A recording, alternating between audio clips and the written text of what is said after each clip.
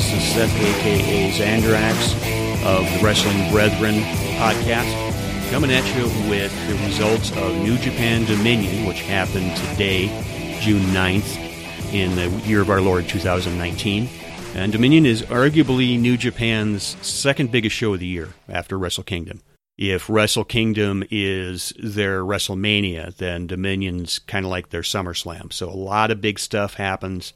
A lot of major stories will be resolved. Some may be getting started. And let's get to it. The first match, IWGP US Champion Jon Moxley pinned Shota Umino with a Death Rider, which I believe is the new name for the Dirty Deeds. Umino actually kicked the match off by diving onto Moxley on the floor before the bell. And he had a missile dropkick in the ring for 2 count, but after that it was pretty much all Moxley. He came back, hit the Death Rider, got the pin. After the match, Moxley took the mic and cut a promo saying he wants to be in the G1 this year, which would be very interesting. I've said for a couple months now, since we've been hearing about Dean Ambrose leaving WWE, that if he were to do something like the G1, it would be a very interesting thing to see.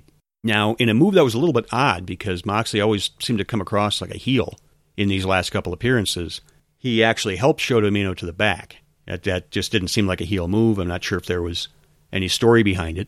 But in the next match, Shingo Takagi had a heavyweight match against Satoshi Kojima.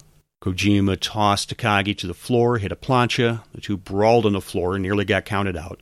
They fought on the apron for the obligatory big match apron bump.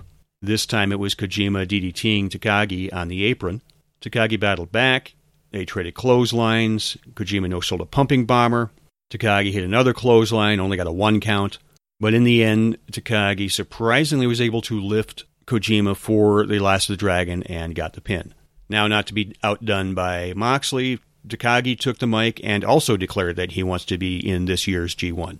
And it's not too unheard of for junior heavyweights to be in the G1. I believe Finn Balor, then Prince Devitt, had competed in the G1 when he was still the junior heavyweight champion.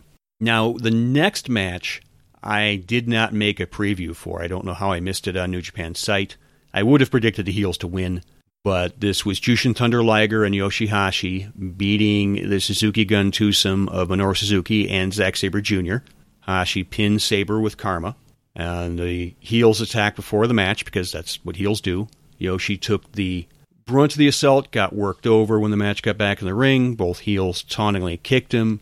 Yoshihashi kicked out of a penalty kick, and when he did so, even Liger kind of ran in and stomped on him like a wake-up call, like, hey, tag me.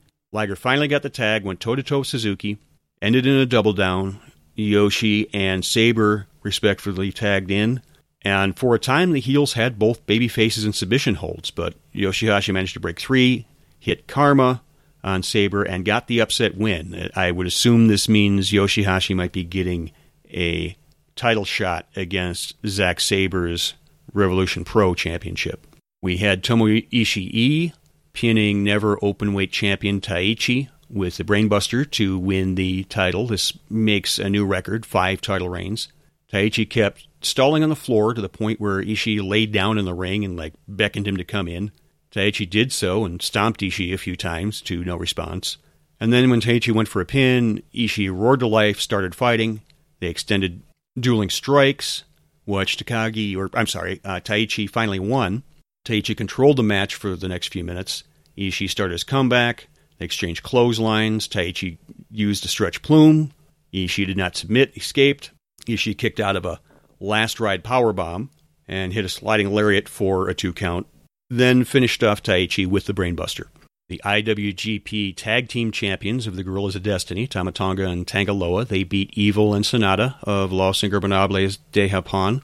Tonga pinned Evil with a roll-up. A lot of trash talking in the beginning, before the match picked up. Sonata put Loa in the Paradise Lock and hit planches on both Tonga and Jado.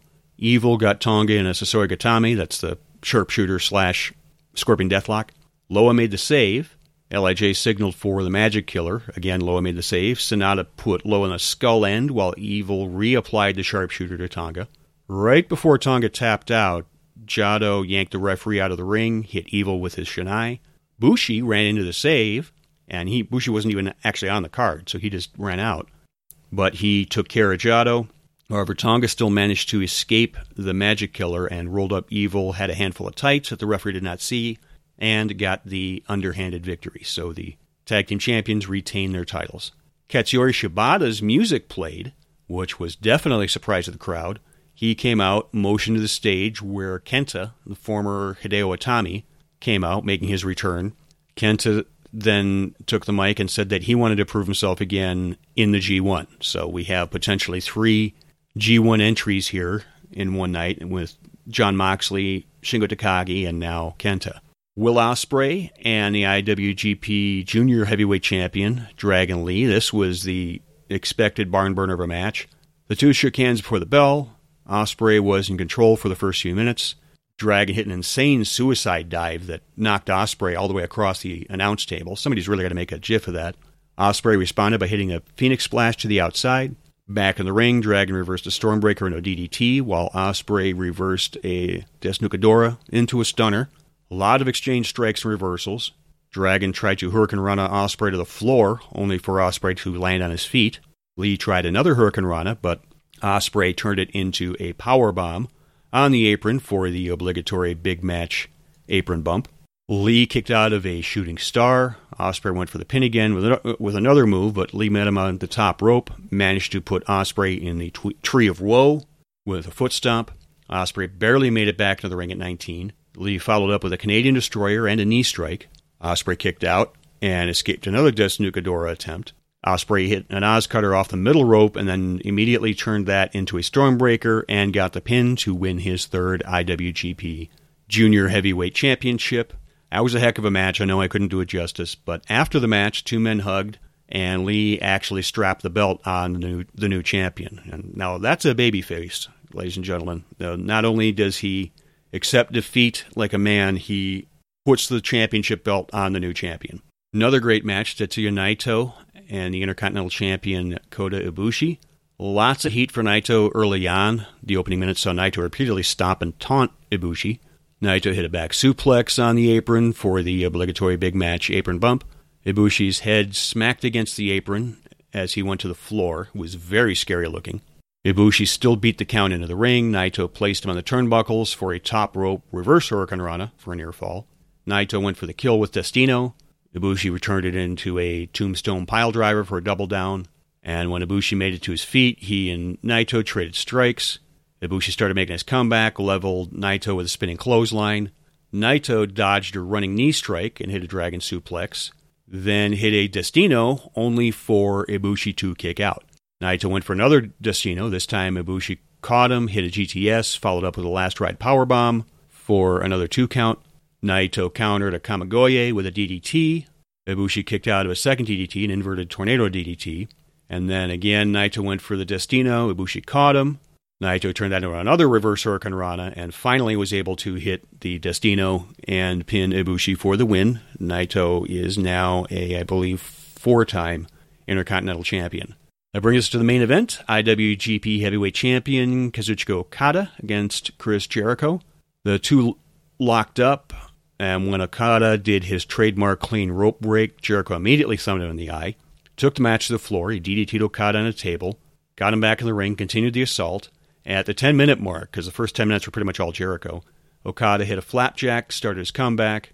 Back on the floor, Okada tried a cross body block that Jericho reversed into a code breaker on the floor. Back in the ring, Jericho applied the Boston Crab, Walls of Jericho. Okada made the rope break. The two went back and forth for the next several minutes, neither one getting a clear advantage, just a lot of big moves, very exciting. Jericho was getting increasingly frustrated, and then he removed the turnbuckle pad. He tried to drop Okada on the exposed turnbuckle, Snake Eye style. Okada escaped, reversed that into a German suplex, got a 2 count with his own code breaker. Okada used the code breaker on Jericho. At the 25-minute mark, Okada escaped another Lion Tamer. Jericho tried to reverse into a Rainmaker and tried to roll up Okada, but Okada simply sat down, blocked it, hooked the legs, and got the surprise pin. A little bit of an anticlimactic pin for a big match finish, but I can also see that maybe they're trying to protect Jericho, where he doesn't get beaten by a finisher.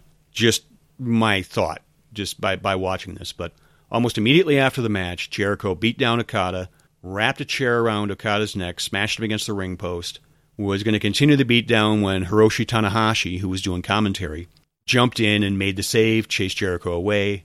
Jericho took the mic and taunted Tanahashi, so it looks like we're going to be getting that Tanahashi-Jericho match soon, because I know Jericho's wanted a match with Tanahashi since he started working in New Japan. So that is Dominion. Very good wrestling show, very strong finish, as is customary with a lot of New Japan big shows. Apparently there's been a lot of people that have signed up since Jon Moxley joined them. That, of course, is a good thing. I think Moxley's a good addition to the roster, even if he's only around for a couple months. I am fairly certain that once AEW picks up in the fall with regular TV, they're probably not going to be doing as much New Japan. So this has been the Wrestling Brethren podcast. My name is Seth. We are at twbpodcast.com for the Wrestling Brethren. TWBP Show for the Wrestling Brethren podcast show. That's our Twitter handle. And the website and Facebook is behindthesquaredcircle.com. Give us a follow, give us a like, give us a subscribe, let us know what we're doing, let us know what we can do better. We'll talk to you folks again next time. And I believe the next New Japan event is going to be Kizuna Road. That's probably where we're going to get the Jericho Tanahashi match. I look forward to that match and talking about it with you folks. Have a great night.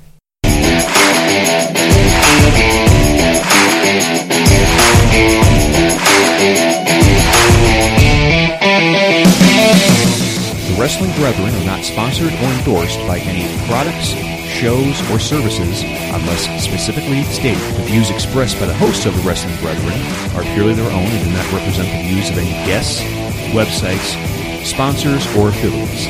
Some media used on the Wrestling Brethren podcast is the copyright of its respective owners, all rights reserved.